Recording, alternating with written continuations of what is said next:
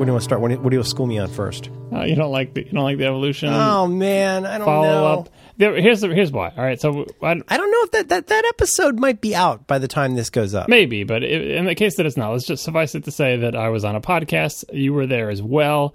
And somehow the topic of evolution came up and I had some gripes about it, but due to circumstances that will become clear when people listen to the episode, I was not at my best because I was slightly, I'm not going to say starstruck, but I was off kilter because it's like when you first meet somebody and you make a fool of yourself. Are you a little more sympathetic to me now?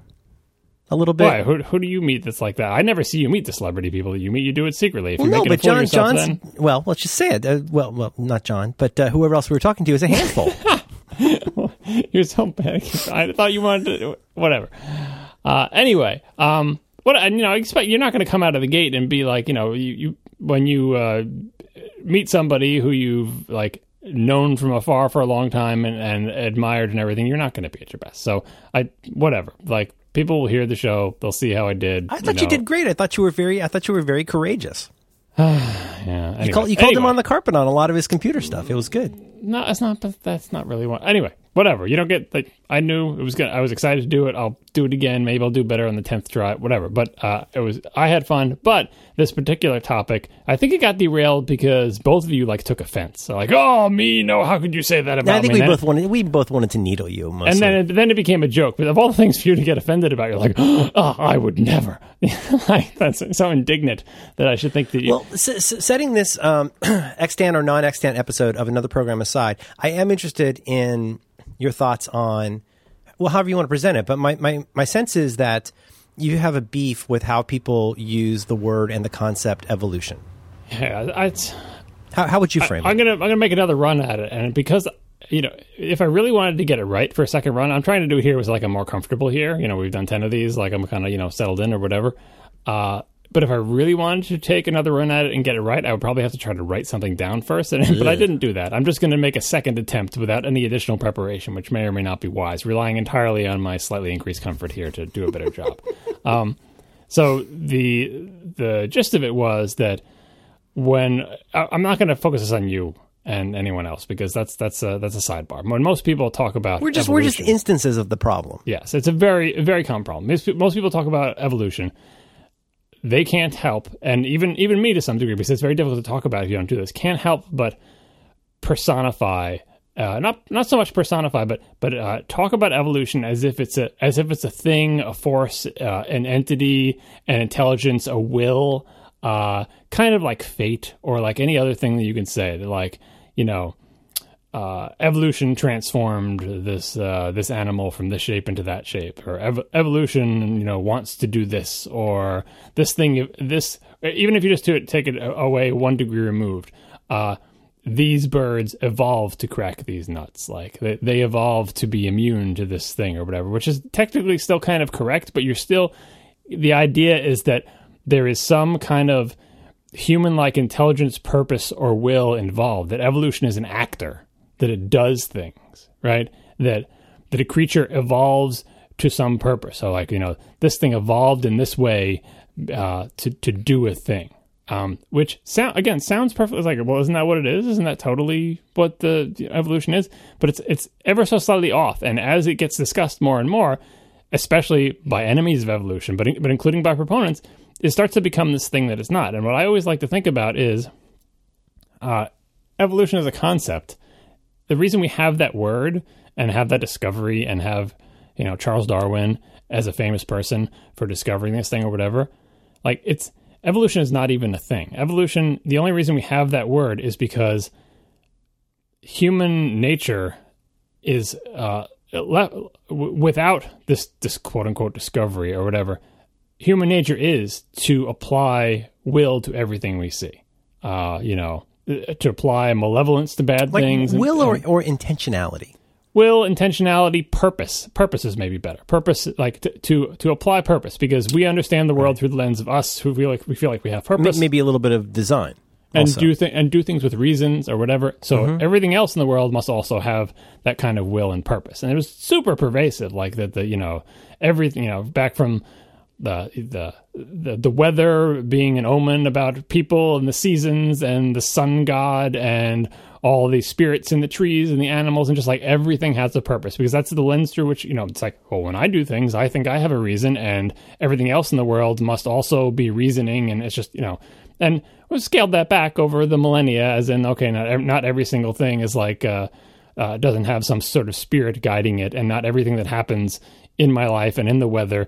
And if you're born with a birthmark, that means you're cursed or whatever. And if a rock falls on someone's head, it's an omen. And if the bird looks this way, that means the crops are going to fail. Like, we've pulled back from that, but in general, that is the nature of our pattern matching mind, is to try to understand the world through the lens of how we see it, right? That's the only reason you need evolution, because for the longest time, the question of how the hell did that bird's beak get so stubby and good at breaking nuts or whatever had a reason. It's like, well, there must be a purpose there. It was created that way. Or the bird really wanted nuts, and that made its beak get shorter, right? Like that was the default explanation, because what other thing could there be? The only reason we needed the word evolution is because someone said, actually, that's just what happened. There is no intentionality there. There's just a series of birds that, pass on their genes. Some are born with longer bills, some are born with shorter ones. It just so happens the shorter ones are a little bit better getting nuts, have a slightly higher chance of surviving to reproductive age and taking care of their child birds. And you keep repeating that process, and eventually the beaks get shorter, and there's no intentionality. And we need a word for that, because the default is, well, of course something designed it that way, or of course the bird willed its beak to be short, or of course there's a purpose behind it. And we need the word for the opposite. We need the word to say, no, that's just what happened. Like if you had just sat back there and watched, you would have said, look at this bird, measure its beak, watch its life, see how many kids it has, see how long they start. Like if you just watched what happened, it's like, this is just what happened. Evolution is just what happens, right? There is no intentionality. But we needed a word for that, because so incredibly dominant is the idea that there is purpose and intentionality behind every single thing, that we needed a word for the opposite of it. And that's something that's why I cringe a little bit every time I hear someone, especially like evolution supporters, attribute to evolution a purpose or a mind or that it's fate, or that it is not even just intelligent. Like I don't want evolution to be an actor or a verb in a sentence. I always want it, I wish we could just not have that word and just be like, anyway. That's my crappy rant on evolution. And yes, you do it on podcasts a lot. And yes, some of your co-hosts do it on podcasts a lot. And I understand intellectually what it is, but it's very easy to fall into the trap when casually discussing evolution to subtly shift things over so that it is the magic being evolution versus the other magic being whatever, rather than just saying it is everything else we make up versus just what happened. I think I take your note, but I think I still barely understand exactly what it is you mean. Like, what's an example of? So part of what you're saying is don't use evolution incorrectly, but to the extent possible, just don't use that word. Is that kind of what you're saying? No. I'm saying don't use it incorrectly, but what I muse about very often is like the absurdity that we needed a word and we needed someone to quote unquote discover. I mean, I guess you're discovering genetics, and even before they knew what DNA was, like doing the basic science to explain these things by like, all right, so this is just what happened, but why does it happen? Why does the bird with the slightly shorter beak have children with slightly shorter beaks? And it's like, oh, well, there's a formula that makes the bird, and the two birds get together, and the formula's mixed, and the next one has a reasonable chance if both of the parents have short beaks, they also have a shorter beak, and blah, blah, blah. And then all the way up to Watson and Crick. And like, those are all important scientific discoveries and everything.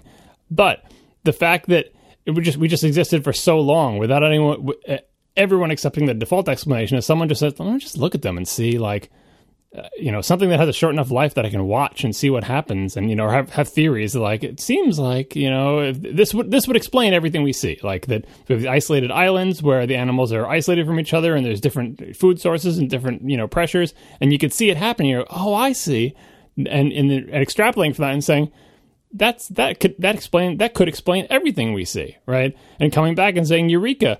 There is no purpose or intentionality. It's just what happened, guys, and I call it evolution, right? It's not anyone's fault for using the term or anything. It's just sometimes I just think of it as absurd. Like if viewed from a distance, if aliens came and viewed all of human history and go, they came up with a word for it's not magic, guys. It's just what happened. And I feel like we should be slightly embarrassed as a species that's the case. It's not a note for people to change how they discuss the topic. Well, I understand the part where people talk about evolution when they really mean improvement. Like the iPhone evolved. Well, no, what you really mean is like this is a faster iPhone. All the iPhones are just put out in the wild, and then the predators pick off the weak ones. That's right. The other ones reproduce by bumping into each other. And excuse me, tactic. Yeah, and that's why they have short beaks. But so I've never read Darwin. But are there times when people say evolution when they mean adaptation or natural selection? Do you think? Yeah, oh yeah. There's terminology. I'm not being picky about terminology. I'm just saying, very often, I'm trying to think of a good example, but it always galls me when I hear it of someone especially if it's within. People want to use a shorthand and saying like, well, this dog, evolved to be a better swimmer. I'm like, that dog is only going to be as good a swimmer as that dog is. That dog is going to die, right? Maybe that dog's children, may have genes that make it a slightly better swimmer than its parent, and if swimming is selected in the current environment, then blah, blah, blah, blah. Like, the idea that evolution is something that a single being can have, like that a single thing is born, and then over the course of its life, it evolves. No, it doesn't. Like, it's evolving, like, its genetic code is its genetic code, and it will have children, and so on and so forth, like, that thing. And the second thing is talking about a species and, like, but the clever tree frog evolved to thwart this plan. It did not evolve to thwart the plan. Like, the ones that couldn't thwart the plan died and had a slightly lower chance of having their offspring live to reproductive age. And like, we repeated that process, and the only ones that were left, like the frog, it's trying to say like the Yankees baseball team, when every single person involved in the organization has died 7 times over the course of things. It's still the Yankees. At least there's intentionality there. But anyway, this species of frog didn't evolve to do anything. It's not like this species of frog has like a board meeting, goes like, guys, we're getting killed by these birds. We really need brown spots. But isn't there, unseen hand is obviously a crazy term for this, but what is it that makes... But that's the whole thing. The unseen hand was like the idea that there's a frog boardroom. They go, we really need to have brown spots, and because the foliage here is brown, it's not green. So we're green, and we're getting killed by these birds. So we really need to just concentrate, guys. How do chameleons develop the ability to have their colors alter in different?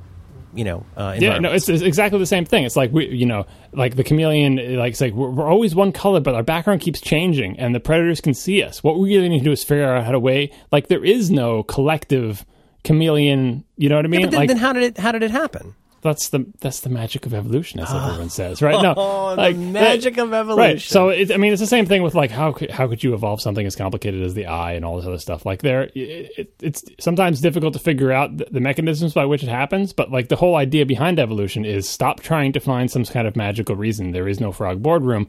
And basically to accept as the premise like that natural selection can explain all of the variety we see. And then it's like, okay, smart guy, how does it explain X? How does it explain Y? And sometimes it's difficult to figure out how it explains X and how it explains Y. But if you start from the premise that like, our theory of evolution does the evidence fit our theory? Yes.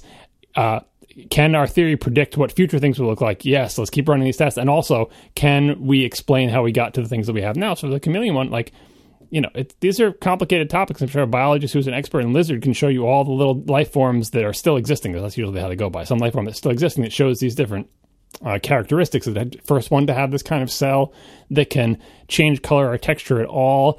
Why would those have survived in the environment and the other ones didn't? And then eventually all of them have that color changing cell and they just evolve. But with and that's why it's so fantastic. You're like, well, certainly someone made that chameleon because look at it, it's crazy. Like that, certainly that couldn't have just happened, but. Time is really long, and there's a lot time for a lot of lizards to be born and die, and for environmental pressures to select for different attributes. And you end up with some weird. Just look at Australia, for crying out loud. You end up with some weird stuff. I think you're a nihilist, is what I think. No, it's not an insult. And because, I like to say nihilist. Anyway, because that's the evolution of nihilism. Yeah. Because this all happens on a time scale that is all out of whack with the human lifespan, except for in the cases of like bacteria and other things that we can study more easily that have short generational cycles or that we can simulate on a computer. it seems like it doesn't happen at all. Like it's so natural to come into the world and just think, well, everything is the way it is, and it was obviously created by somebody, because it's not. How else could a zebra just spring into existence? Where do these chameleons come from? Like it, it's the breakthrough in thinking is sort of a triumph of whatever the opposite of ego is. To stop believing that the entire universe operates on with the same mental model as humans have and on human timescales, and realize that it operates on much bigger timescales. And just because we feel this way doesn't mean the entire world is made up of things that feel like we do, and so on and so forth. Anyway, I don't want to get too deeply into this. That's my one little minor pet peeve about evolution. So okay, but when a new bird feeder comes along that is tested and believed to be squirrel proof, and a squirrel figures out how to get into it, what level are we talking about there? Squirrel was always that smart already. Squirrel was using that same brain to figure out how not to fall out of trees and how to escape predators its entire life. And just because, like, well, we made something, we're super smart humans. It's the conceit of the humans. The squirrel figured it out. That means the squirrel has evolved intelligence. It was the squirrel was already that. I mean, obviously, the baby squirrels are dumber than the grown-up squirrels. Like, brains, grow. You have a kid, they get smarter as you get older. But we hope so. It's not as if anything happened to the DNA of that squirrel when exposed to a plexiglass cylinder that we made. Like, oh, now my DNA is altered and I've been bitten by a radioactive smart spider. I still barely understand any of what you're trying to say, but I do get the idea. I'm getting the idea, though, that at least it sounds to me like part of what you're saying is that there is not egotism, but there's a certain kind of, what's the word I'm looking for? That like humans, and given what we know, what we think we know, and the time scale, that we end up something like anthropomorphizing. We try and find a story about how this works. It's natural to do that. Like that is just because that's how we evolved. Yeah, that sort of pattern matching nature of trying to look at things and come up with a plausible explanation based on what we know of the world. And what we know of the world, we know the most about ourselves and our own, like what motivates us. Why do we do things? Or at least why do we think, you know what I mean? And so if we see something that happens, we don't have any other explanation, we can say, well, the sky was angry that day, my friend. What was the sea was angry that day, my friend? Not the like sky. An old man in a deli trying to return a bowl of soup. Oh, the bowl wasn't in there, but so close. Was that close? Like an old man in a deli trying to return soup at a deli. That's I believe is the full thing. Anyway, that is one of the greatest lines in all of it. You have evolved to be really good at knowing quotes. I have. Because every night I go, be good at quotes, and then when I wake up in the morning, my DNA has changed. I used to spend a lot of my nights with the hidden hand. I'll bet. Military school. You know what? It's bunks. A shame. Whoa, I like this song. Head to feet. That's right. Your memory is so weird. I can't believe what you forget and what you remember. It's so bizarre. Today, my friends, it's very important, but last episode of the show is not cemented in yet. I think you don't remember what you say, but you remember what you hear. That's part of it. I mean, I'm putting it very bluntly here, but your tendency, I think, from what I can gather, is if you've heard something, you're much more likely to that's your emotional language. I think it's what I kind of physically visualize memory as, speaking of weird pattern matching and applying the world we know, is like ruts in a road from wheels going through the same grooves over and over again. So the more you listen to it, the more it wears in those grooves. You know what I mean? Yeah. And then when you get old, whatever, your hippocampus gets all screwed up, and no matter how significant something is, it never wears in grooves, and you forget everything, but you can still remember what happened in, 1942. And you're old. Yeah. Anyway, so there you have it. I don't know if that was you. I just wanted to take a second run at the other. No, absolutely. This is a forum for that. I want you to feel comfortable here. I want you to feel free to bring up anything that's, going to be useful and edifying. Anything that will offend our listeners after all the faith talk. I'm trying not to. I'm just trying to be me, but people get angry. I understand that you should do you. I've heard that. I've heard that. Where does that come from? That bothers me. I don't like it. It sounds silly. You do you. What's that mean?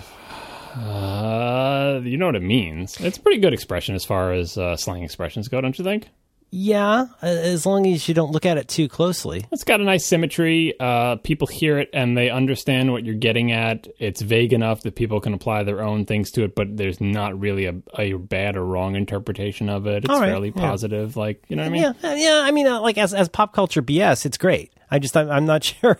What if you was Himmler? Yeah, I know. Someone's saying the worst. You got to go right there, don't you? But the worst. It's always right here next to me. Right here. I know, it's right. Yeah. I got to pull up the World War II deaths page in about 3 seconds. To start the clock. I just wanted to protect the children. Yeah, it's like any affirmation, like anything that is telling people believe in yourself, don't listen to the critics, blah, blah, blah. That kind of advice, which most people desperately need, including me, can always go awry if, well, fine, if you're Himmler. Like, believe in yourself. What you're doing is, sometimes you shouldn't believe in yourself. But for most people, you should totally believe in yourself much more than you do.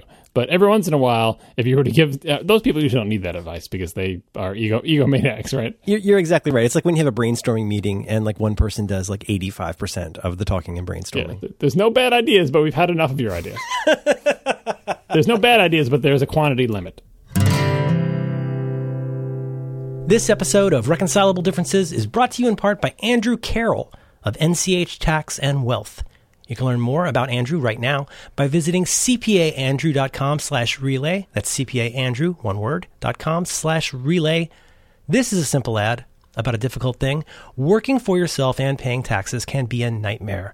Trying to understand how to get all your paperwork and tax stuff in place is the last thing you want to have to deal with when you're trying to just make the thing that you want to make.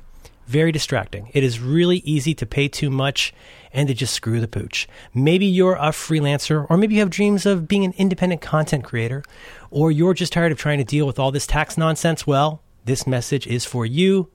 Please meet our friend Andrew Carroll, CPA of NCH Tax and Wealth. He's a big fan of all the great shows, and turns out he's also Relay FM's accountant, so you know he's good people. And he has the solution for you. He's written a new ebook called The Freelancer's Guide to Escaping Taxes. It's all about how to understand what you need to do to make sure you're being efficient and effective with how you deal with taxes, getting things in place properly to avoid issues down the line. It will help you pay as little tax as possible. Andrew believes that business should be simple, so he has made this free guide for people who want to learn how to make their freelance tax life easier. In a nutshell, it breaks down how to simply and legally reduce your taxes with step-by-step instructions that anyone can follow. Also, Andrew can help you with almost anything related to business, taxes, or investments. So if you're a freelancer, you need to grab this guide right now by going to cpaandrew.com/relay. That's cpaandrew.com/relay. And hey, just a quick tip. You can also follow Andrew on Twitter as @CPAandrew. Hey, our thanks to Andrew Carroll for supporting Reconcilable Differences and all of Relay FM.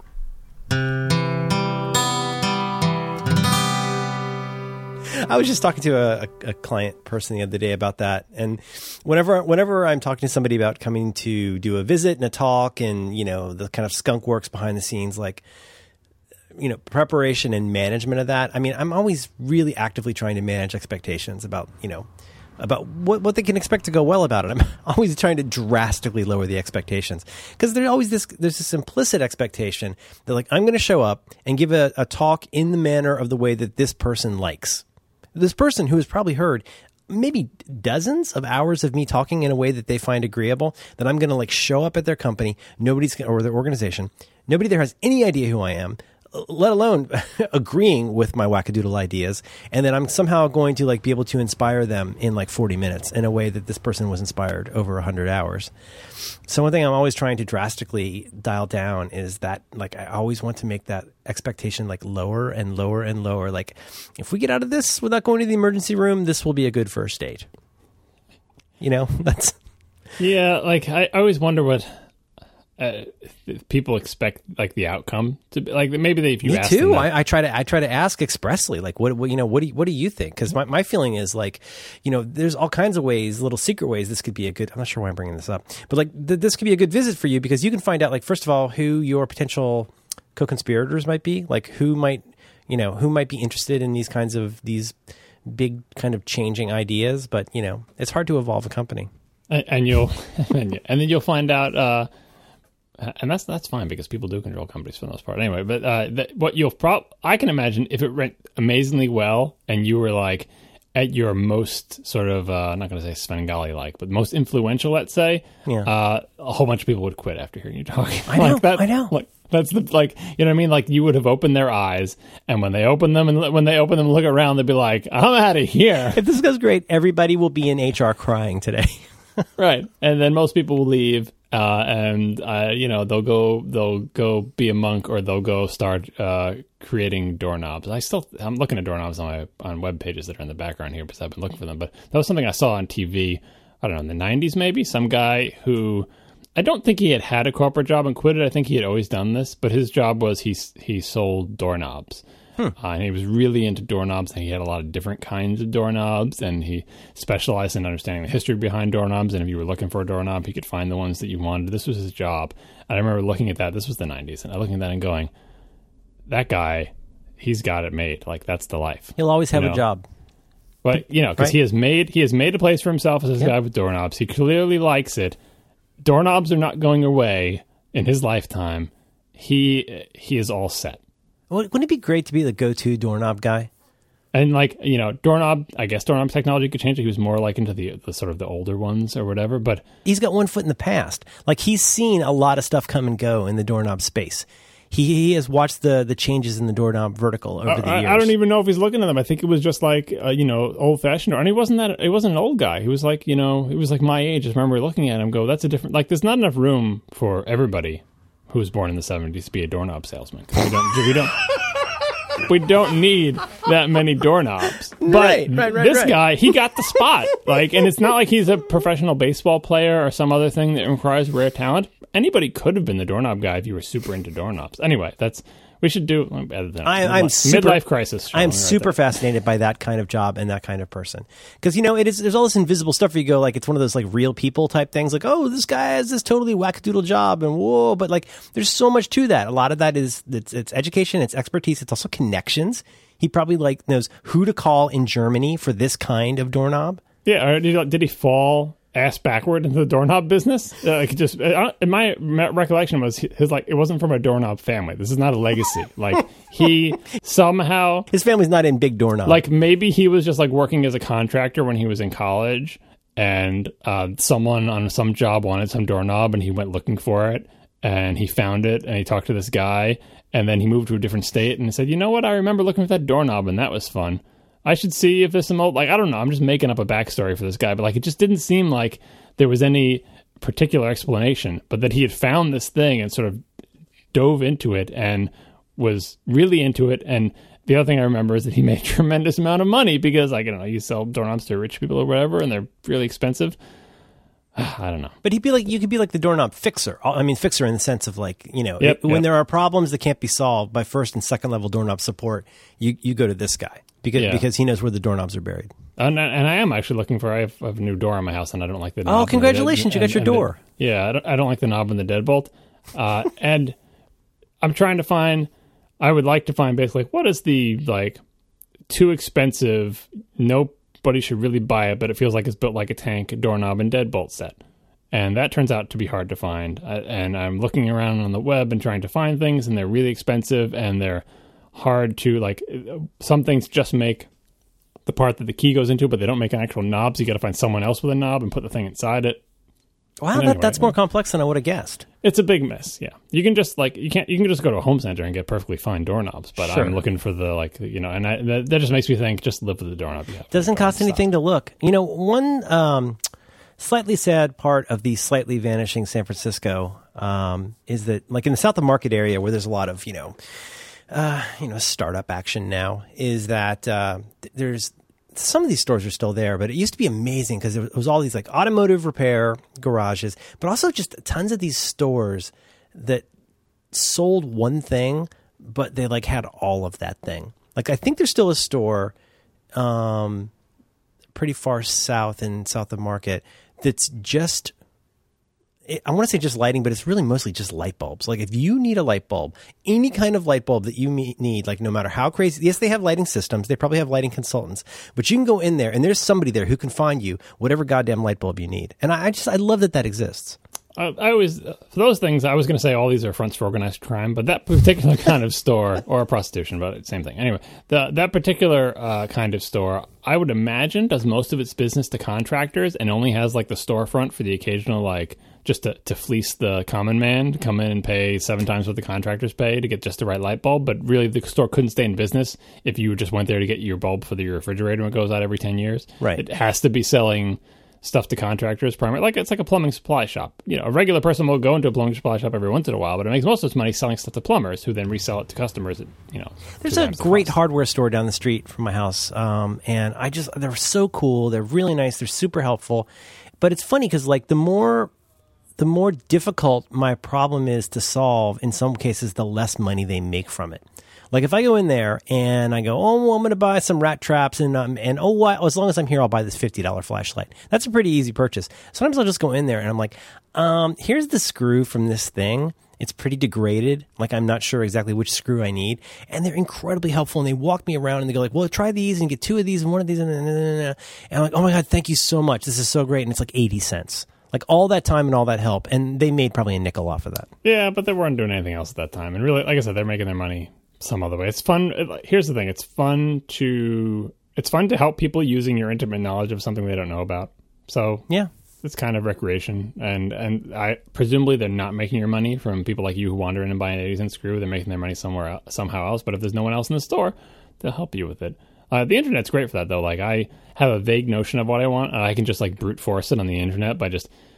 You know, it's like, boy, once you get that first part number, you're off to the races. Because I did that today. You have the magic key, and now you just can do again, I still wish for Alta Vista because sometimes Google tries to be smart with part numbers. But yeah. I did that today with a jacket. I have a Marmot jacket that I've had for almost 10 years probably that's really falling apart. I bought what I thought was a replacement for it that's not quite as cool. So I went and I Googled the tag, like the inscrutable little, it's not even presented as an item number. It just looks like a random series of characters. And it popped right up. It's out of print. They don't make my jacket anymore. It's a heartbreaker. Then you're onto eBay, and then pretty soon I'm John Roderick. Exactly. That's what. Yep. But anyway, I'm doing that with doorknobs and locks, and not making much headway. But I feel like I will defeat the problem eventually. Same thing with moldings. I got to get some moldings to match the moldings in my ancient house. Oh my gosh, this could be a very absorbing project for you. I don't want it to be a project for me at all. But anyway, like that's what the internet is good for. It's like, is this a standard molding you can get at a home center? Hell no. Can I get someone to cut this for me? Yeah, if you want to pay for them to cut a thing, it's like, can I find something? Can't you find a guy? Can't you find some dude that can like walk you through this? Like every year or two, we'll hire as they call it, a handyman, and like we'll have this list of stuff where we're like, oh, we want to get this lighting fixture installed. We want this broken theater lighting thing in the dining room, and like this person comes in, and we give them maybe $200 to fix like 2 years of problems, and for them it was trivially easy to fix all of them. I dream of that actually happening, but there's 2 things that prevent that dream from happening. 1, it's a possibility that I will never be able to find the person who is as good as your person. Or 2, much more likely, I'm not satisfied with the work that anybody will ever do in my house. Well, and are you going to talk about this on ATP? I don't want to spoil it. I have talked about it a little bit, but on ATP. But like, I've spent my entire life. I'm asking because I want to know how it ended up. It sounded like you were kind of standing over them and checking their work, and they weren't super into that. Yeah. Also, I spent my life since very early childhood watching PBS, and I watch primarily 2 kinds of shows. Cooking shows, so I know a hell of a lot about cooking even though I'm crappy at it. I've seen a lot of people cook on television for a long, long time. And home improvement shows. I've watched hundreds and hundreds and hundreds of hours of home improvement shows. Not actually done any home improvement. I'm not good at home improvement, but I've watched other people do it. So I know what they tell me on the television programs to look for about anything you can possibly imagine. And then add to that my basic knowledge of right angles and level and plumb and gaps between things and a good cut versus a bad cut.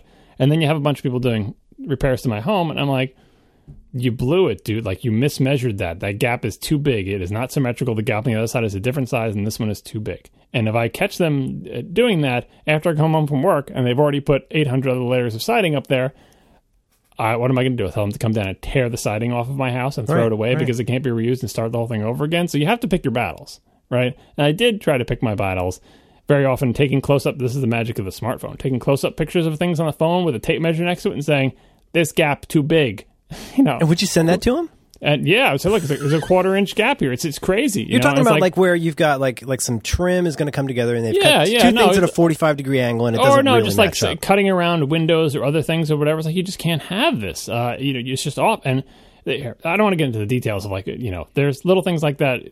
There's talent and craftsmanship, but really what it comes down to is like they just don't care. Like that I shouldn't have to be on top of them making sure that they do all these details right. They should care about the details. I shouldn't have to be watching them and making sure that, like, when they're hanging the shutters, that they don't put the shutters on backwards, that the shutter hooks are like not like simple things like that. Like they're not mismatched. That the S hooks are facing each other instead of both facing the same direction. That they're the same distance from, like, but they'll just. Here's the thing: a lot of bad home improvement people will just eyeball things. It's like, you're not even going to measure that. Here, a great example. But then they don't even open and close the door to see if it makes sense and if the stopper matches up at the right point. Yeah, they haven't treated it like it's part of my home. They've treated it like some kind of a craft project. Like it's just a job to get done. And a lot of the stuff, it's like it's a one-way type of thing. Like once they do it, once you nail it, once you screw it, once you glue it in, it's going to be there for 30 or 40 years. It's like you can't. It's not like you can. Could you just redo that? Because then you're going to need new stuff. A minor example, which makes much more sense, is furniture that we bought when we first got married. One of the things is like a big dresser with a mirror on it, and it comes two pieces: the big dresser, and then the mirror is like against the wall, like but it's part of the furniture, right? And the people who came and put this furniture into our house were very careful carrying the furniture, or whatever. Like the company's like, we don't want to damage your house, to really get in trouble with that, so they put the thing in there. And when they have to assemble the furniture, they take the big mirror and hold it up against the back of the thing and go screw, and it's in. But it's not centered. It's off by like 1.5 inches. Can they see that it's off by an inch? You got to live with that now. Right? No, I could just unscrew it and fix it. But the whole point is they're not incentivized to care that it's off. They didn't even measure it. They just eyeballed it, right? And that is a minor. Like, you can say like they're not incentivized to do that because it's like they're just the delivery people. They're assembling the furniture, fine. But someone who's doing a home improvement job, somebody in the chain needs to care enough about the project to make sure it's done right. I shouldn't be following them around saying, you made a bad cut here. That's the wrong color. This is in upside down. This is a bad job here. Or like they should be asking me where do you want this? What do you want this to look like? How is this? But it's like you have to be on top of them. It's like with kids, you have to be on top of them every second. No, put your socks on. No, both socks. No, don't wander off and do that. Like, and it's like, well, why am I even paying you? Right. Like, I feel like I'm the project manager. And like you're being a pill. Like you're the one who's being a pain in the butt. Oh, I don't mind being a pill. I'm just saying I feel like I'm the project manager. Like it's obvious that no one in the chain of command, like maybe the lowly worker is not incentivized to care because they get paid in terms of how fast they finish the job and can get to the next one or whatever. But someone in the chain has to care. It shouldn't go all the way up to me. I feel like I'm project managing. I feel like I'm wandering around, looking at everything, answering questions, trying to talk at length to say, okay, now, you're going to do this. Here's what the problems are going to be. I can see that you're going to attach this thing to this, and this thing isn't plumb, but you're going to try to put something in those levels. You're going to have to figure out, like, I'm setting them up for, like, this is going to be the hard part of the job you're about to do. So we should talk about it and think about it beforehand before you do this thing. It doesn't cost anything to talk about how we can do this better. Right. Or just to say, like, you probably haven't thought about this, but all I've done for the past 6 months is thought about how you're going to mate this thing to that thing. And if you don't have a plan for it, like, what is your plan? Discuss your plan. They go, oh, I didn't think of that. Like, they just blunder into it and just like, well, it's not their house. Like, they just don't. Anyway, for the most part, I feel like I did pick my battles here and there. But at this point, it's like, we just want it to be over, and any other things, like, I'm fixing. How sympathetic is your wife to which parts of these tendencies on your part? She is more demanding than I am, but she does not have the same eye that I have. Very often I will tell her, like, for example, when they put in the front door, I said, do you want to know everything that's wrong with the front door, or do you not want to know? Oh, because then you can't unsee it. Right. There are many things that I haven't mentioned to her at all, because I feel like if I tell her, like, they're unfixable, and if I tell her, she will. But the things she does see, she wants to be like, for example, the inside trim on the door. They hand-waved that during the sales process, and then when they came to take the trim off, we both realized, I realized before they did it, and they realized after they did it, that they wouldn't be able to reuse the trim because it was notched out, and the new door they were putting in was slightly different size, and so you can't just put that notched-out trim back on. So, before they took it off, I said, now, are we going to be able to reuse this trim? And then we all looked at it. They never faced that before? That seems like the most obvious thing in the world. You would think this would be discussed. Obviously, the salesperson just hand waves. Oh, yeah, no, they'll take the door out to put the new one in. It's like, now, the trim, like, they're not going to paint the trim, but our trim will be back. Like, oh, yeah, like, they will you forever until you sign on the dotted line. Like, that's the salesperson's job. But at some point, I imagine someone would come and say, how are we going to do the front door? Like, let's look at the inside trim here. When it happens, it's like the day of. They come, and I have to say, now, look, I'm concerned about the inside trim. I'm not sure how you guys are going to get that off and put the door in. Have you thought about that at all? And they'll come in and look at it. Were you really saying all this? Yes, and they'll come in and look at it for the very first time. that day is the first time they're seeing it, and they go, I don't know. And, and then I'll say, like, like, that basically will come down to, we will both realize that we can't reuse this trim, and we're discovering it day of, right? And so what I said is like, look, can you find trim that's like this? Can you match it? Like, oh, it's not really what we do, blah, blah, blah. So they looked into it and said, oh, we couldn't find any matches. I'm like, fine, just then give me back the money you would have charged me to do the trim, and I will deal with this as a separate thing, because that's the state we're at. But earlier in the project, there were things like, my wife would say, oh, they're redoing the outlet for the dryer vent. And she would say, now, I don't want you removing the vent for the dryer until you have a plan for putting in the new one, because when you guys leave, I like that way of thinking. That's how I think. All right, I want to have a working dryer, because it was like a Friday or something. It's like, I don't want you guys coming here, doing half of what you need to do for the dryer vent and leaving me without a dryer for the whole week, and I got to do laundry for the family, right?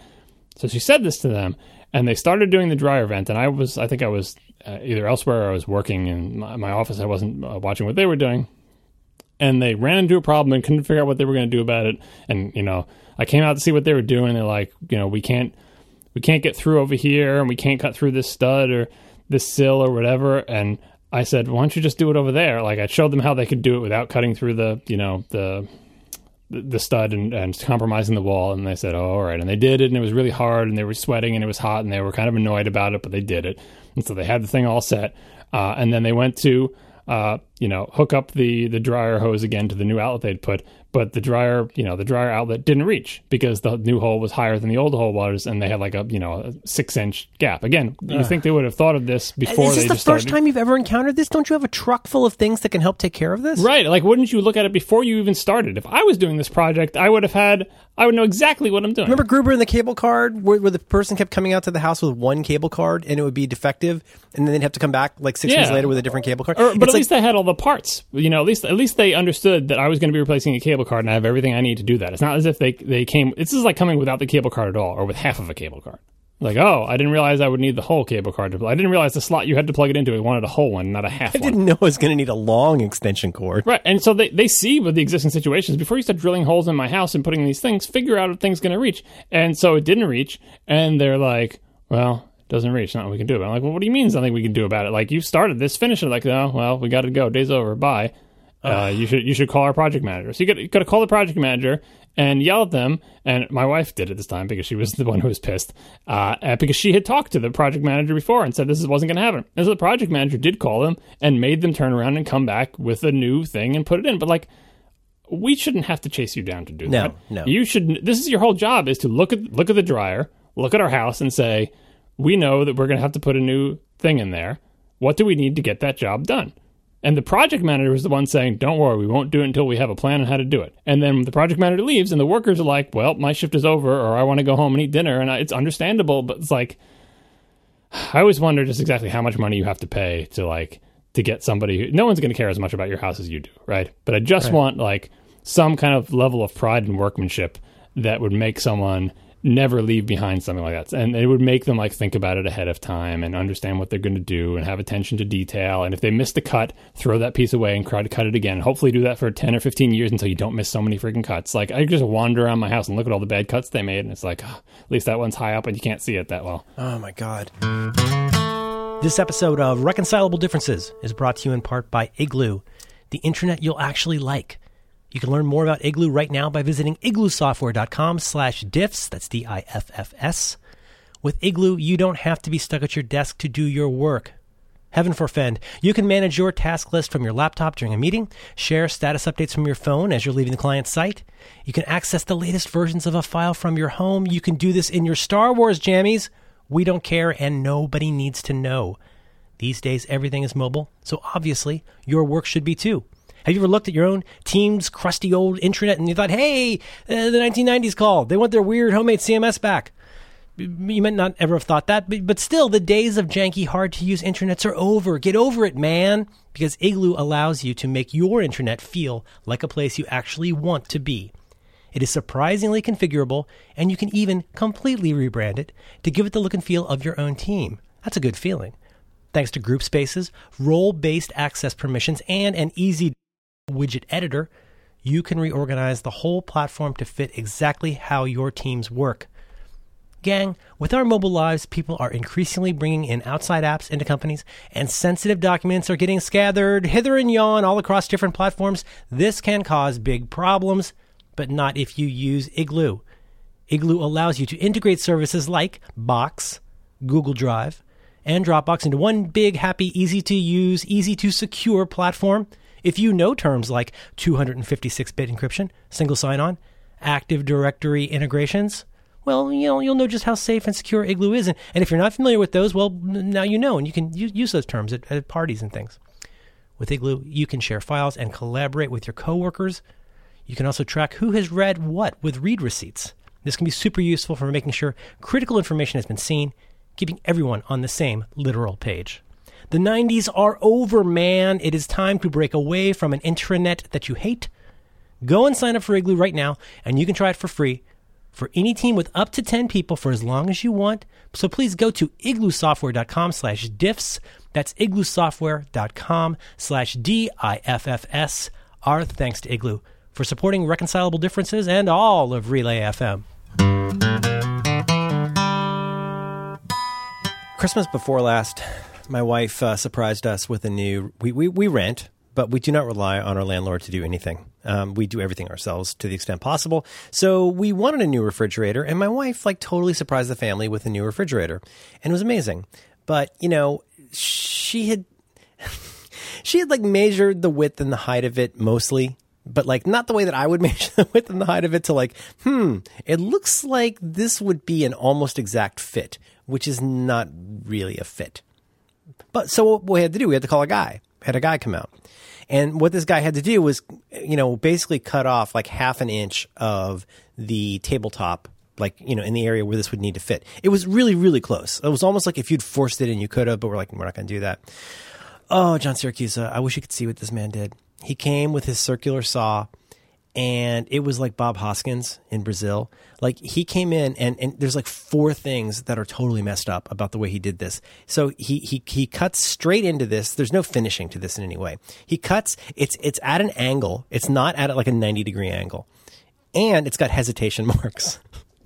Yeah, no, that's... You know what I'm talking about? Where yeah. It's like if I had tried to do this, this is mostly what it would look like. No, it would be better, because here's the thing. I faced with a similar situation, a new refrigerator.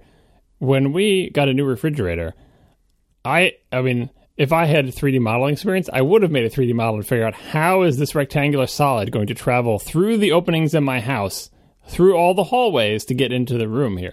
Is this even possible? It's like one of those puzzles of shipping a bottle. I feel like I'm the only person who thinks about this. And we were measuring it down to like the smallest eighth of an inch that our little tape measure could possibly do. And by the time we settled on a refrigerator that we both agreed on and had a plan and had measured it extensively, in the showroom, and asking the guy to pull it out and to measure all, what about the little grating on the back? What about the little feet? How far? Did you account for the handle that can't easily be removed? Or something that? we knew we were going to be removing the doors on the fridge. I also knew I was going to be removing one door in my house, which I confirmed that I could do before we put down the money to the refrigerator. Right. God, so then on the day of, it's everything comes together. It's like D-Day invasion, and you just make sure that the door comes off the fridge, the thing comes in this way, rotates this way, comes in, blah blah blah. And it's like magic. Look at my fridge in my kitchen. It's how did that even get in here? It's it just barely made it. That's what you'll do as a homeowner because you care and it's your house. But if it's not again, maybe I'm spoiled by the fantasy of television. When television camera's on you, the guy with 50 years experience plastering walls explains to you exactly how to put on the plaster in a way that you don't get, that it's an even coat and that it sticks and you don't get the marks. But it was so satisfying. Back in the Bob Vila days when Norm was just the guy who did all the work, it was just so satisfying to watch him take a pile of something, carefully do a thing, and then it would all fit together and be perfect. And I think that maybe created almost an unreasonable expectation because obviously he cared so much and was trying so hard. But you're there's something transcendent about being able to take these physical objects with these constraints, these limitations, this budget, this time, all of these things, and still make something exquisite that fits. And you can't unsee that. You can't roll back from that as a consumer. You want that to be the thing. Yeah, and even you can see that these days. it's like New Yankee Workshop used to watch a lot when it was on, and you could see how he hid like the little, run over marks of the circular saw, because like the circular saw is not going to make a perfectly rectangular end cut because it's a circle that's cutting things. But you just got to hide that part on the inside of the thing where you won't see it. And that's the thing that a clever. Well, that's craftsmanship, right? But the one I get the most kick out of these days is like Ask This Old House, where you'll have what's his name? You have Richard Trethewey and what's the mustache guy's name? Tom Silva. Oh, Tom Silva, and also of course you got Kevin O'Connor. Yeah. Yeah, well, Kevin, he's just the host, right? But, so the talent people, or I'm calling it the talent. It's the opposite of the talent. It's the opposite of the talent people in showbiz. Rich Trethewey's a plumber. He's done a lot of things, and Tom Silva. They both, when they're on camera in their segments, Tom Silva will come in, and the homeowner will be like, "Look at this windowsill. It's all rotted and gross. I want a new windowsill." And he'll look at it, and obviously he's done all this before he goes on camera, and he'll say, "All right, this is what you've got. You want a new windowsill. We got to get the old one out of there. When we pull the old one out of there, here's what's going to come with it. Like, you can't pull this out without pulling that out. Here's what's not going to be able to go back on. Here's what's going to get screwed up on the inside of your house. Here's what's going to get screwed up on the outside of your house. And here's my plan for making it so that when I'm done, it looks better than before." Right. Not here's the plan how I'm going to rip out the rotted piece of wood, shove in a piece of PVC, and walk away with the inside and outside of your window looking like a wreck to say, well, I assume that'll be fine.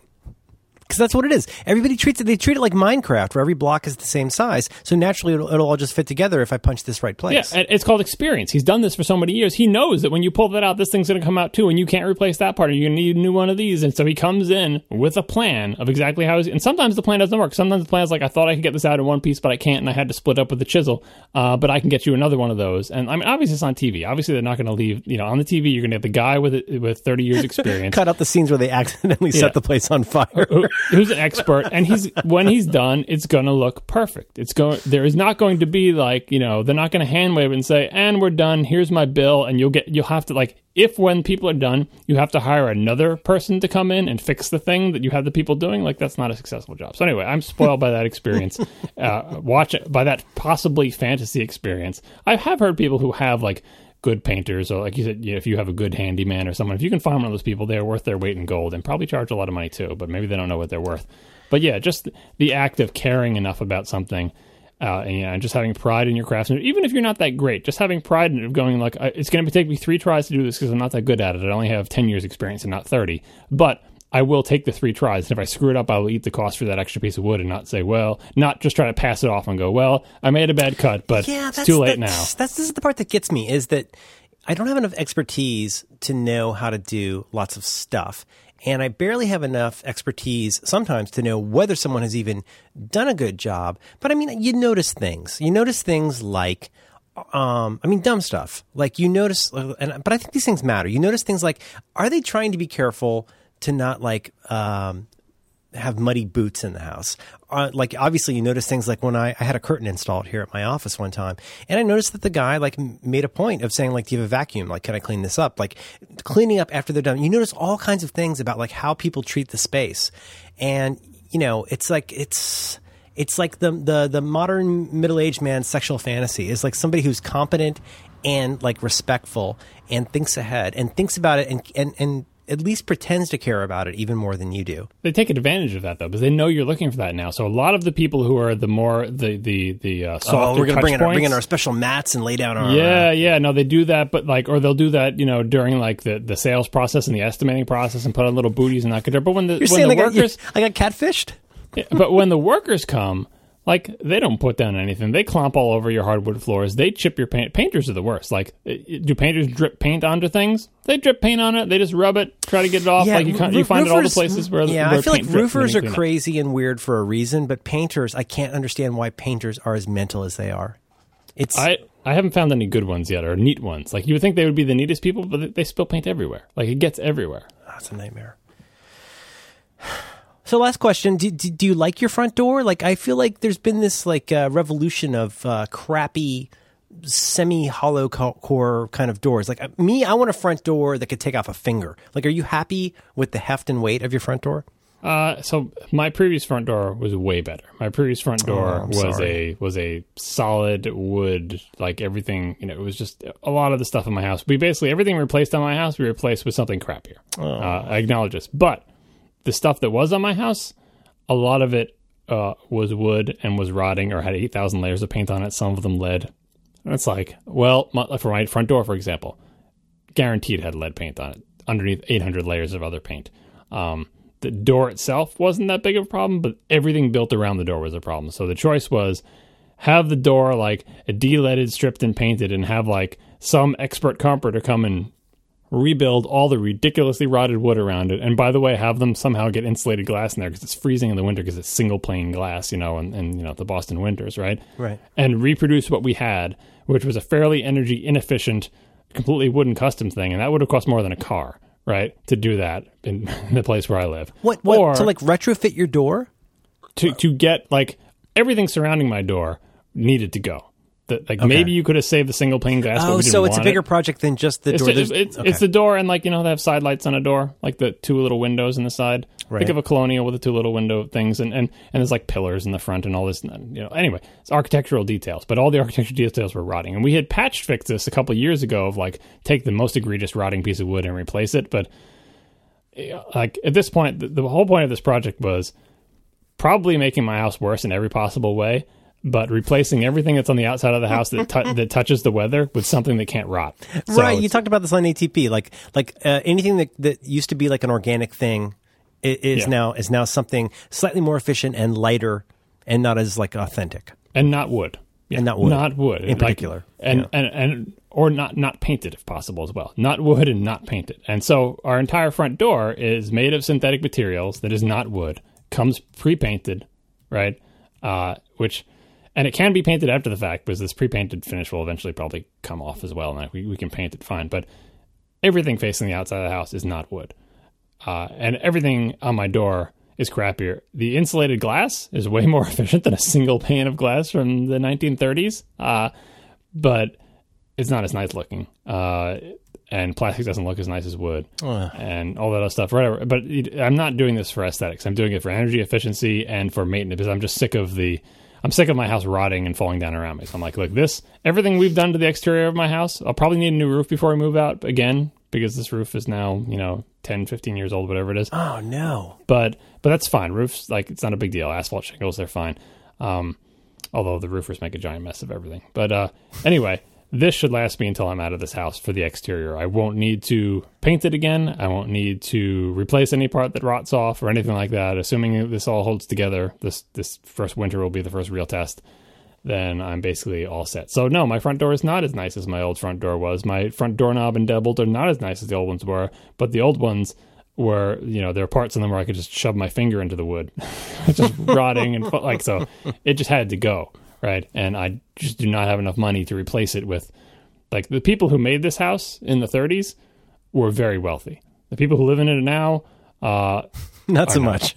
Right. I mean, because it's, what I mean? These were the people who could hire an artisan to come and do all these custom architectural details and all these things. And then fast forward 100 or so years almost. And then things have been painted over and revised and remodeled in the 80s and all sorts of stuff has happened to it. And so, anyway, you do what you can. Yeah, mazel tov. Yeah, this is my first big remodeling project. I learned a lot of lessons. I know better what to look for, but I'm just glad we more or less got it. And then I guess if this house makes it through the winter, nothing disastrous happens, and all this stuff, artificial stuff I put on the outside of my house turns out not to disintegrate into dust or burst into flames or melt in the sun or any other thing that could possibly happen to it that is unforeseen, I will consider it a success. Stay strong. Yeah, I'm trying. And I have no trim on the inside of my front door right now, so that's... Yeah, so just look at the plaster and the insulation. It's great. So it's not like decorative trim. You mean it's raw. It's a raw door. It's a casing, door casing. Oh, man. 4-inch wide door casing top. And I can't imagine what this must be doing to you over time. I have a high tolerance for crap like that. Really? Yeah. I would rather have nothing there than have them go to Home Depot, buy some, stock casing and tack it on there. Because then all I'd be thinking about is ripping that off, and it's much easier to, So anyway, I'll deal with it. Same thing with the little slat that came out of the shutter. My shutter actually are the only things that are original wood. You got a shutter slat? Yeah, but my shutters are original, and we didn't replace them because they would be expensive and because they're not functional at all. And they're basically held together by paint. Like the paint is actually holding the wood in. It's expensive to replace this? It's just like a chunk of wood. Shutters? Yeah. Everything costs $1 million for houses. Not sure you know this because you're not a homeowner. Everything costs $1 million. But I'm a renter who might as well be a homeowner. But like you're talking about the decorative, like slatted things on either side of your window that aren't actually shutters. No, I have actual shutters. The house is from the 30s. Like, you know, that's different. That's different. Right? They're actually functioning and they can open and close. Yes, they're shutters, right? They're on hinges. They turn, right? But anyway, they are. You live in the old world. We don't have those kinds of things. Yeah. We don't have screens in our windows here. Yeah, no, I don't understand how you live in that city. We don't have there's no bugs. We don't have bugs. They can't afford it. Well, some people have. I know we're talking about the decorative ones, but yeah, we have the real ones. Like I said, they're held together by paint. It's basically like sawdust with a lot of paint holding it in. So if you just treat them delicately, because they're not structural, they're not functional. Even though they do close, we have them pinned open with the little S hooks, so they don't it's a purely decorative feature. So we didn't get new ones, and maybe we will eventually. But if we do need to, it's the type of thing that you can do at any time. It's non-invasive. You want new shutters, take the old ones off, throw them in the garbage, get new ones. God, there's just always something you can spend money on, though, right? I mean, there's always more stuff you could spend more money on. Yeah, and so this is where we drew the line. All right, shutters, we can make do with the old shutters. If they fall apart, no big deal. It's not, we can do that at a later date. So one of them was so held together by paint that one of the slats just fell out of the shutter. And I saved it, and I put it somewhere like a little squirrel so I could remember where it was. I did actually. Here's how I remembered where it was. This is how my brain works now. You got a mnemonic? No. This is my only hope for remembering things these days is I'll put it somewhere and I'll say, now remember you're putting the shutter slat that you saved. Like, this is the beginning of the summer, right? Remember you're putting it in this place. And I'll try to tell myself, but that doesn't actually work because the end of the summer comes and I have a vague notion of where it might be, but then I look around and I can't find it. So I'm like the squirrels, like, you buried the nut somewhere. This is the only way I can find things. What I have to do is accurately simulate, if I can make this happen, if I can make another shutter fall off my house and pick it up and not think about the fact that I can't find the other one. No. Pick up the shutter I do this with my daughter 3 times a day. Honey, the scissors are wherever you left them. Act like you need the scissors. Act like you were just using the scissors. That's where the scissors will be. The scissors do not walk. They're wherever you, the hairbrush is wherever you are the only person in the house who uses the hairbrush. Think like a squirrel. Yeah, so what I have to do is, given the same inputs, my brain will produce the same output. I have to give it the same inputs, which is, you have a shutter slat. You need to put it somewhere for safekeeping. Go put it there.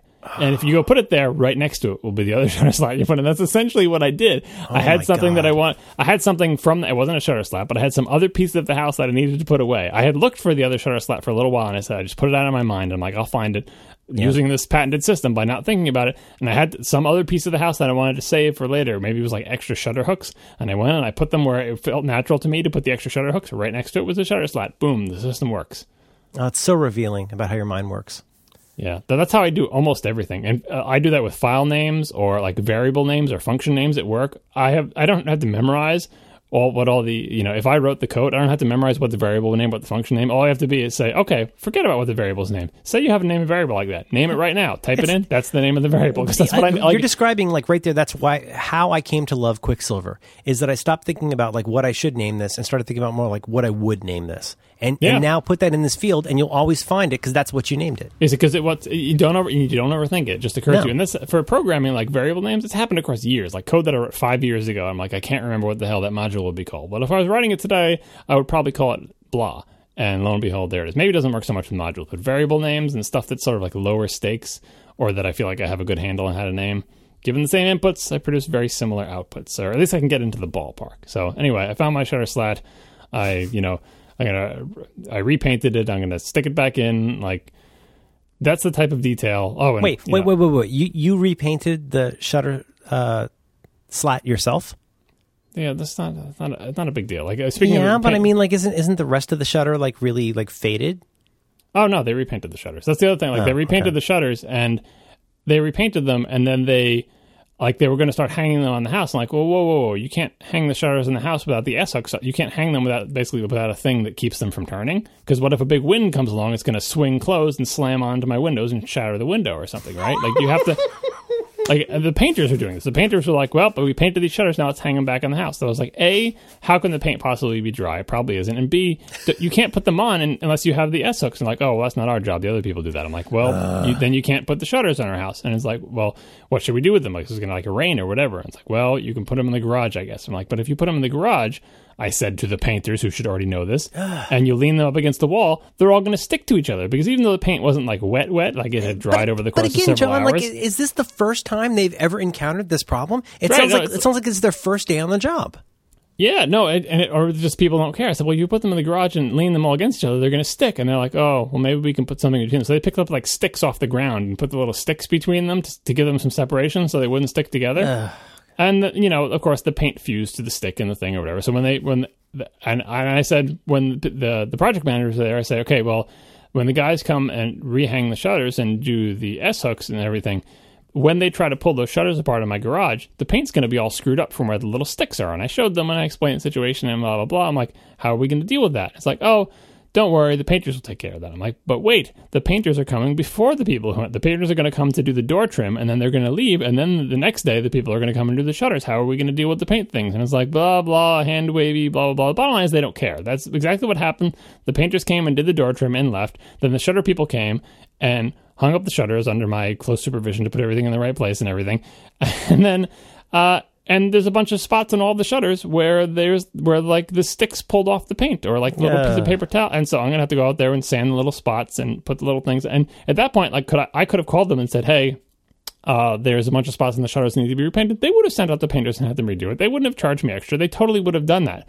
But the fact that I have to call them to do that means they are no longer qualified to do that job. Like, they obviously don't have enough attention to detail, and all I'm doing is risking them spilling some green paint onto my white windowsills or onto my screens or something like that. I'm like, you know what? I will do that part because you've lost your qualification for doing this type of detail work. Even though they wouldn't charge me, even though they gladly, maybe the painters wouldn't have gladly done it, but the project manager totally, if I had complained, totally would have sent them out there to fix every single one of those spots. But I no longer want them to do it. That's the end of a construction project where you're like, you know what? Just take my money and leave. I will take it from here. Everything that's left on this job is obviously a detail that I don't trust you to fix. I will do it myself. This episode of Reconcilable Differences is brought to you in part by MailRoute. You can learn more about MailRoute right now by visiting mailroute.net/diffs. That's DIFFS. Gang, email is so important to our daily lives. Am I right? Up here, high five. Everyone gets a ton of email. Our inboxes are full of important things, but also there's a bunch of junk and spam too. So to help sort out this problem, we need to have people that we trust to do the right kind of filtering. We need email nerds for this. So what do? You go to MailRoute. Imagine a world with no spam, viruses, or bounced email.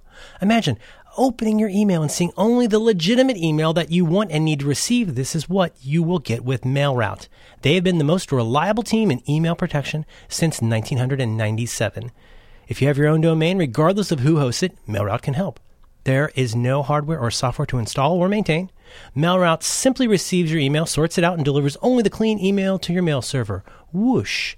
They save you money in hardware, bandwidth, and other precious resources. It's easy to set up. It's trusted by large universities and corporations. Hey, even ACM, the world's largest and oldest governing body for computer sciences, uses MailRoute for their email protection. Nothing wrong with that. As a desktop user, the interface is simple and effective. If you're an email admin or IT pro, don't worry. They've built all of their tools with you in mind. They even have an API for easy account management. MailRoute supports LDAP and Active Directory, TLS, mailbagging, outbound relay, everything you'd want from the people handling your mail. So please, to remove spam from your life for good, go to mailroute.net/diffs, that's DIFFS, for a free trial and 10% off for the lifetime of your account. Our thanks to MailRoute for supporting Reconcilable Differences and all of Relay FM. In our house, when we talk about the owners of our home fixing it, we always put fix in like 3 sets of air quotes.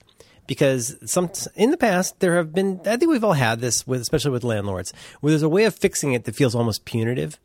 Where it's like, it's like we've been in your house and we try to keep it nice and stuff like that. But like, I shouldn't get into it.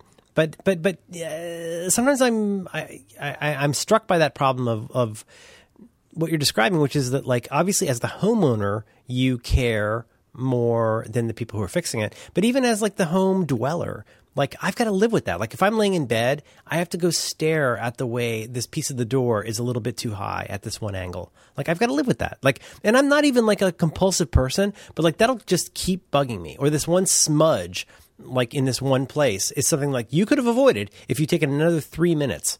But like now I got to live with that forever. Yeah, if you live in a really old house, I think, or at least I come to accept all the imperfections. The thing that galls me about all these things is you had a chance to either do it or redo it. It wouldn't have taken that much effort to do or redo it better, and you blew it. And so you could have made it, like, you're not expecting, nothing in my house is level. Nothing in my house is plumb. Everything is all screwed up. Everything is all different colors and ages and styles. Like, you just accept that. Like, it's just the way it is. But if you're replacing any portion of a thing, I have to replace this thing. When you replace it with something, put the new thing in so that it's level. Cut the new thing to the right length so that there's not a gap. That's your chance to do it. That's your chance to make it a little bit better. And if you blow that, it's like, well, all I see is the missed opportunity, not the fact that, now I have to look at that gap, because there's gaps everywhere. Like, my house is a mess. Like, it's an old house.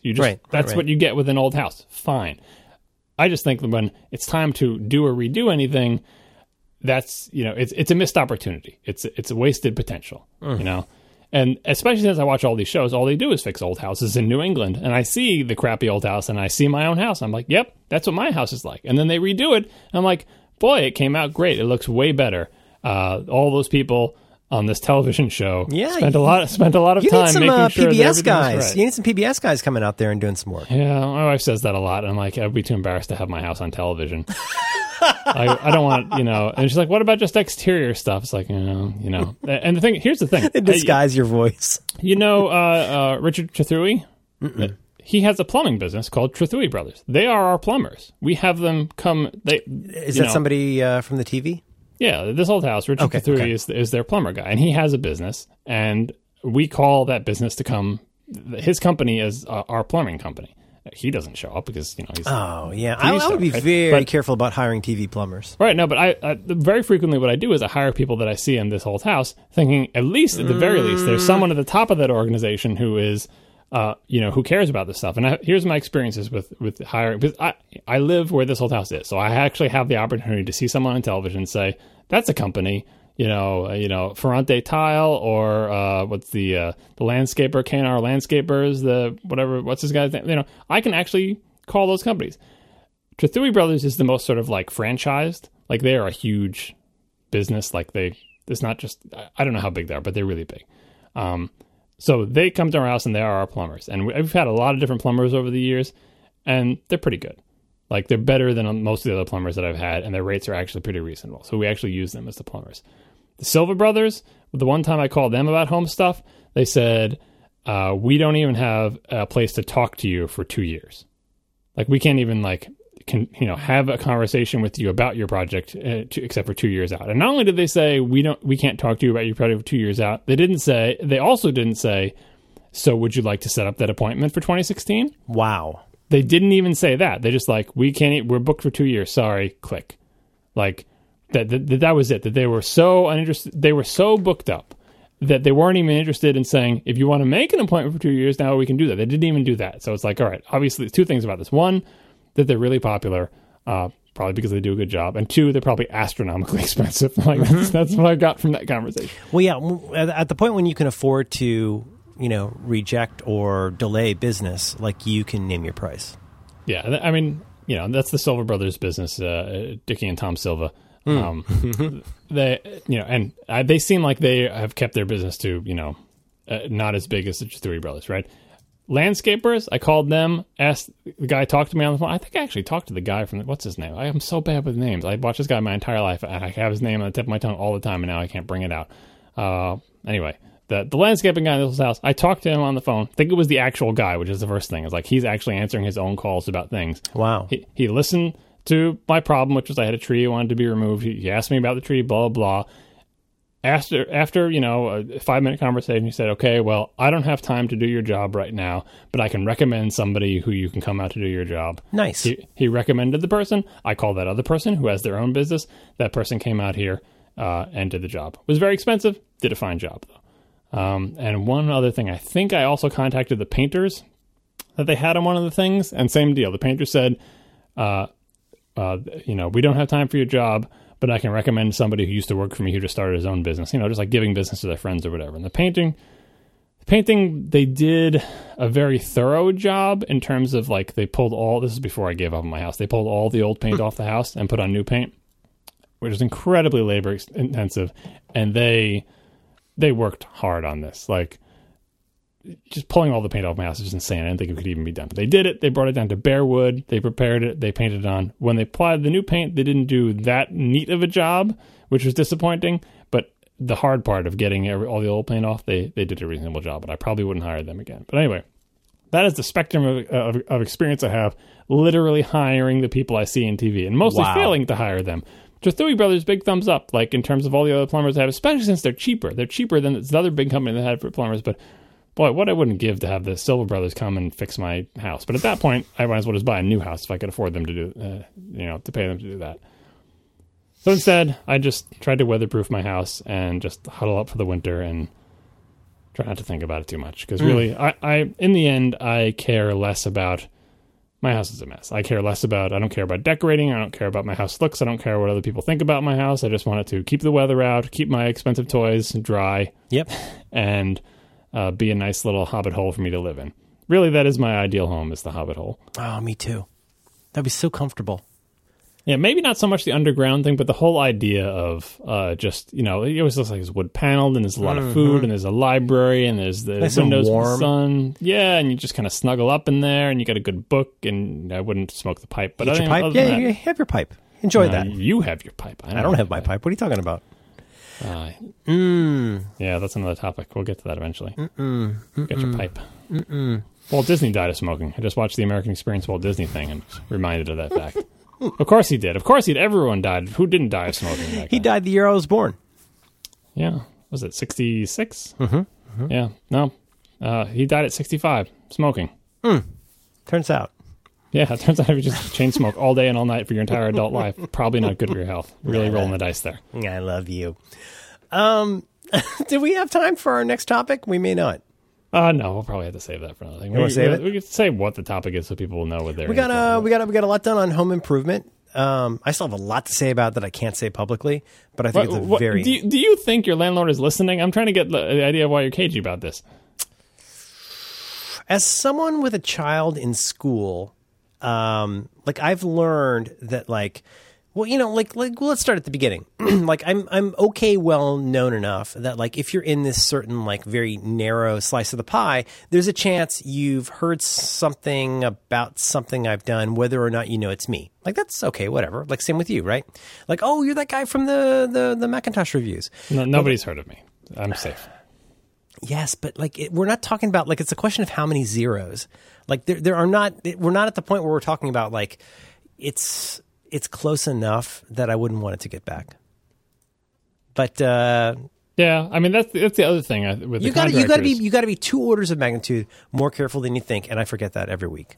Yeah, but I'm pretty confident that no one who's done my home improvement I was listening to the show. But anyway, I don't care. If they had, that's the other thing. If they had asked me when the job was over, hey, how did we do? What did you think? I would tell them all of this. Google me. I would say, Google me.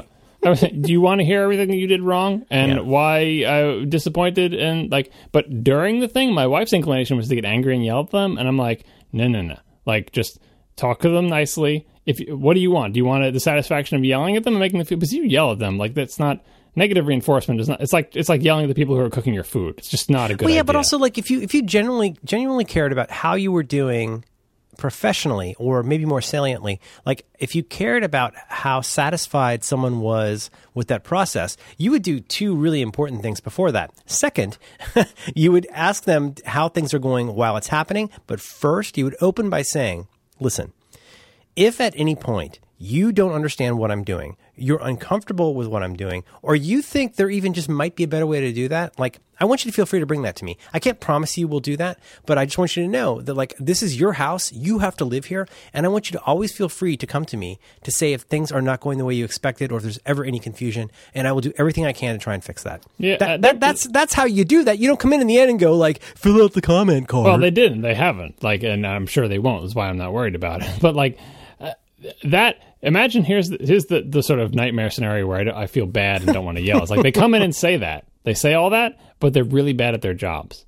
And so you basically have to go, you told me if I was concerned or anything, well, look at what you did here. This is all like off bumping kilter. Bumping into each other and hitting each other with boards. Yeah, it's just like it's you're doing a bad job here. And you're like, oh, I see what you're saying. Okay, well, we'll redo that. And they redo it, and it's not really much better. And at a certain point, you're like, you know what? Like, they're doing their best. Or maybe this is their best work. Or like, but anyway, I really had to pick my battles. Here's the thing. I had to be, if I wasn't here, if I just went to work and came home and like the whole side of the house was sided, I can't say this thing in the lower left corner is bad and they got to pull all the siding off the house. Like, that's a tough sell, right? Because at a certain point I'm costing them money because for not just for the labor, but for the parts, because they got to, tear things off and throw them away. Or they'll take them off, try to take one off and like face nail it back on because they can't do, I know what's involved. I know it's not like you can, people who don't know, maybe just like, I don't like that thing, fix it, and then close their eyes and open up, hey, it's fixed, right?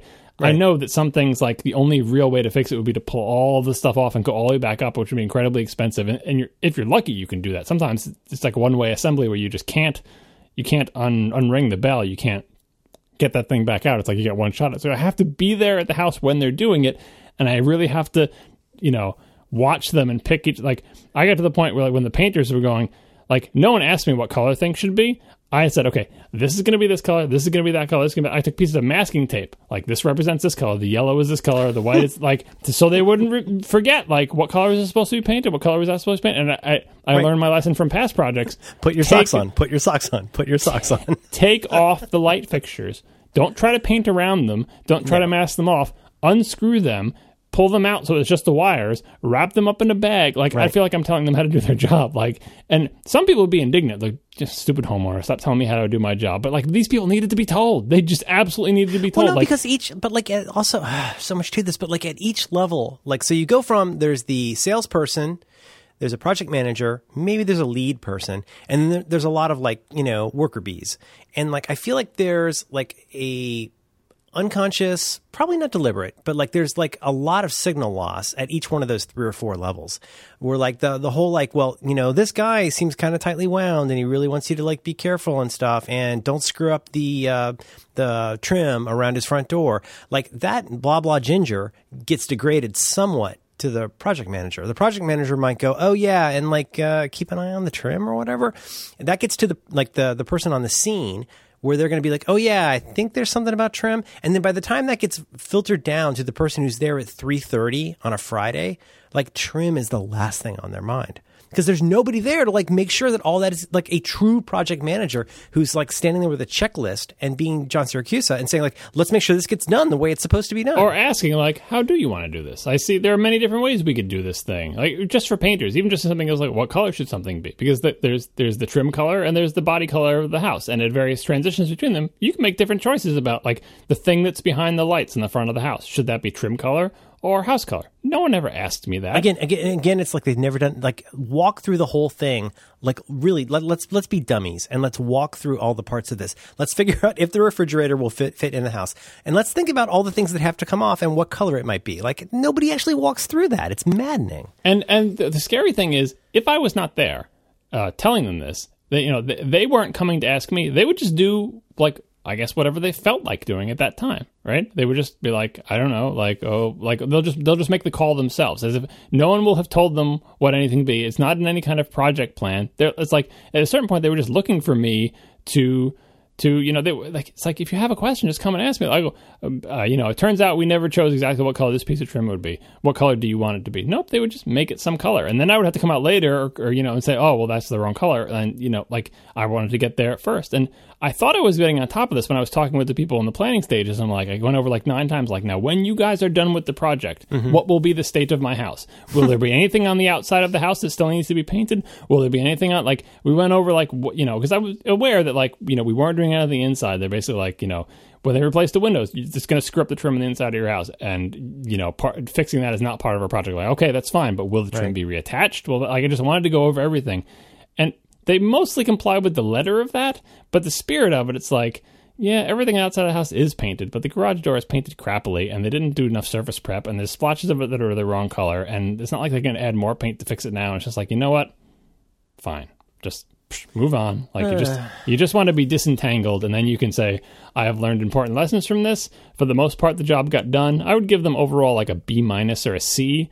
They weren't malevolent or malicious for the most part, which is why I tried to keep the relationship non-adversarial. I always presented it as, hey, there's this part that, this, I noticed this is off. Sometimes I had to argue and like, oh, that's just like because your house isn't level or whatever. I'm like, I know the house isn't level, but like this gap is, and I would have to convince them, and eventually they would relent without me having to get mean about it. They would eventually be like, I think maybe they wouldn't agree with me, but they would eventually say, obviously this is important enough that I'll just redo it. And some people were better than others because a whole bunch of different sets of workers, the siding people versus the painters versus the carpenters versus the people who did the doors versus the people who did the windows versus, all different crews.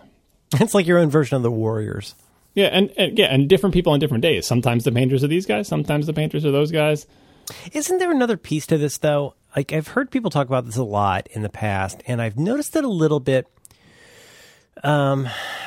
when improvements have been visited upon our house with the contracty people who come out and do some of the work. But isn't there kind of a famous and sort of real thing happening with contractors where they're always kind of behind on stuff like serially, permanently, like time-wise and money-wise, the robbing Peter to pay Paul thing. Like it seems like a lot of the calls that they're taking while they're on your job or about another job.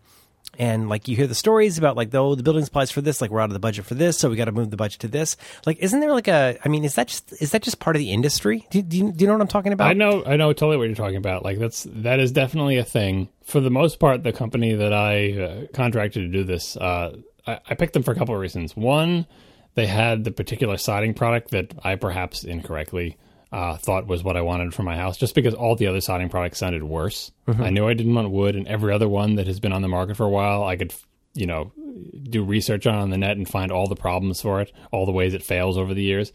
This product was new enough that there's not enough stories of failures, and all I could find was positive things about it. So maybe in 10 years, my house will be crap. But anyway, they were the exclusive reseller of this product. And the second is they presented themselves as full service. We will do everything. You just have to deal with us. You don't have to deal with 7 different people. We have people who can do all the parts of this job. We can do your windows. We can do your door. We can do your siding. We can do your painting. Obviously, they're better at some parts without the other, but they presented themselves as full service. They had the same problem of like, now we need a payment for this to do that or whatever. And you can see it's a cash flow thing. Like they always seem like they're at, hey, we're going to order the windows for your house. Windows are tremendously expensive. Believe me, I know. And it's expensive for them too, even though they're charging us, 2 or 3 times what they pay for them, whatever. They have to order the windows from the other company that makes them, because they don't make the windows. They need the money to do that to get the ball rolling, right? And so It's always like, give me a little bit. They always want like, they would have taken the lump sum up front, but that's crazy talk, right? So it's like, give us the money just in time for us to order the thing and try to get it in. The scheduling, I was contracting them like as soon as the spring thaw was setting in, because I wanted to give them the whole summer to do it. And then at the beginning of the summer, we talked to them. We like signed on the dotted line. Practically, it was still spring. It's like, no, this is going to be done before we leave for our vacation in New York in like the end of June. They're like, oh yeah, we'll be done by then. Well, they basically finished like 3 days ago. So they finished in September, not June, right? So, so surprise. Scheduling wise, I mean, granted, I went on 2 vacations this summer. We went to Disney, which we'll probably talk about in some other podcast. I went to New York. And there was breaks for other things going on. Like the schedule got strung out. The only kind of shady, typical contractor things that I did, it was a couple of times. They were like, oh, we were going to come into work in your house, but, person X is sick today. And then, the next day, person Y was sick. It's like, seriously? I mean, I suppose it's possible that, one person can get sick and the next day the other person's sick. But if you just have another job to do, just say you have another, like, it feels like all of that, 2-day delay. I mean, debt is probably too strong a word, but that phrase cash flow, I used to think cash flow was yet another douche speak euphemism. But now having been on the other side of cash flow, I understand what that means. It means that the money should be there, but it's not there. Like, to me, that's a distinction. It's like, it's one thing to be like totally broke. Another thing to go like, well, I should be okay, but I'm waiting for people to pay me. Or you don't have no liquidity. You don't have enough. You are going to be paid that money eventually, according to work that's already been done, but you don't have it now. Right. So, well, cash flow is something people understand in the podcast industry because of the way those payments work. But like, they do net 900, right? That's their payment schedule. I think it's technically net whenever, but we love our sponsors. But now I get that. I do really get that. And so, But my feeling is that it's something much more than that, where like there's a brave face, about getting whatever the next job is. Because the next job gives you the influx, the down payment, to end up paying for the job you're finishing, because that one started out behind. And it seems like this kind of permadebt that contractors are always in about materials, manpower, time. Like it seems like they're just like permanently a little bit behind on everything in a way that must accumulate to where, maybe that's where some of the quality stuff falls between the cracks. I think that the better you are at the job, the less that affects you. My company, I think the way my company got out of most of the problems of cash flow is that, they did, again, want the money, but it didn't seem like they were just like behind the eight ball constantly. I think they get out of that by charging a lot of money. Because if I add up like how many people were at my house for how many hours and what do I think is a reasonable hourly rate for the work that they do, like even if everyone at my work is making $300 an hour, they would have still made a profit on my job. Like we didn't negotiate particularly hard for the job because we have no idea how much the stuff costs, and they are the exclusive seller of this product and blah, blah. Anyway, they made out plenty of money on our project. Like I can even accounting for when they ordered the wrong door and had to send it back and they basically ate that, $2,000 cost. Like, because that's from the manufacturer. Like they can't return that to the manufacturer. Now they've got this door that they got to try to give someone a sweetheart Your discarded deal. door cost $2,000? That's, I'm assuming, how much they paid for it. Oh, that's like the gross for it? Yeah, like from the manufacturer, because it's a whole big assembly, and it's like, anyway, they don't make that. They buy, it's like the windows. They buy that from somebody. And if they order the wrong one, it's custom made. Like it's custom made to fit, because nothing is standard sizes in these old houses, right? God. So it's not like a standard door, which by the way is what got to measure the refrigerator really carefully, because it's not a standard 36-inch door. It has to be custom made with custom made side lights to fit exactly in the opening. That's, because they're not reframed. Anyway, They have to spec that out, and they spec that out wrong. They spec out the wrong color. So they unwrap the thing. I'm like, nope, sorry. That's not, And so they eat that cost, right? Even eating that cost, I feel like they made plenty of profit on my job. And so that's how I think they get around being constantly like behind the eight ball. If you're bad at your job, you're going to be like, oh, we're barely running out of money for this to get, and we have to get another to do that. If you're really, really good at your job, you can charge even more. Like I imagine what the Silver Brothers charge. If you're really good at your job, you can charge so much money that like your margins are just massive, and you have business, you can like pick and choose your business, and they're fine. Like that's like the high end, right? That they charge a lot of money because they deserve a lot of money, and because they have a lot of money, then you are not victim to like people going off to do some other job. Like a lot of the people who are working on my house worked for this company, but also had like their own businesses and their own jobs. Like the siding guys are like, but also you don't have to worry about them committing to some absolutely atrocious lie because there's simply no way they could afford it. Yeah, because they need to close the deal. So well, like, because yes, they literally can't do anything else, and so there has to be a lie agreed upon. Right, like, oh yeah, no, your job will be done in 2 weeks, right? And they'll just say that to get you to agree to it, and then once your house is half torn apart, what are you going to do? Like, or there's the contractors. The other thing I've heard about the contractors who tear your house half apart and then disappear, and you never hear from them again. Mm-hmm. Like you didn't pay them all the money, you just paid them enough for like half the job, and they did half the job, and then you never hear from them again. That's terrifying. Yeah, don't live in a house. I think that's the lesson that we learn. If you could just like sort of exist as pure energy floating through space, like in a Star Trek episode. Some kind of a containment facility. Not even containment, because a containment facility seems like that still could going to rot. have doors, yeah. Yeah, it could rot. So you really just want to be in the vacuum.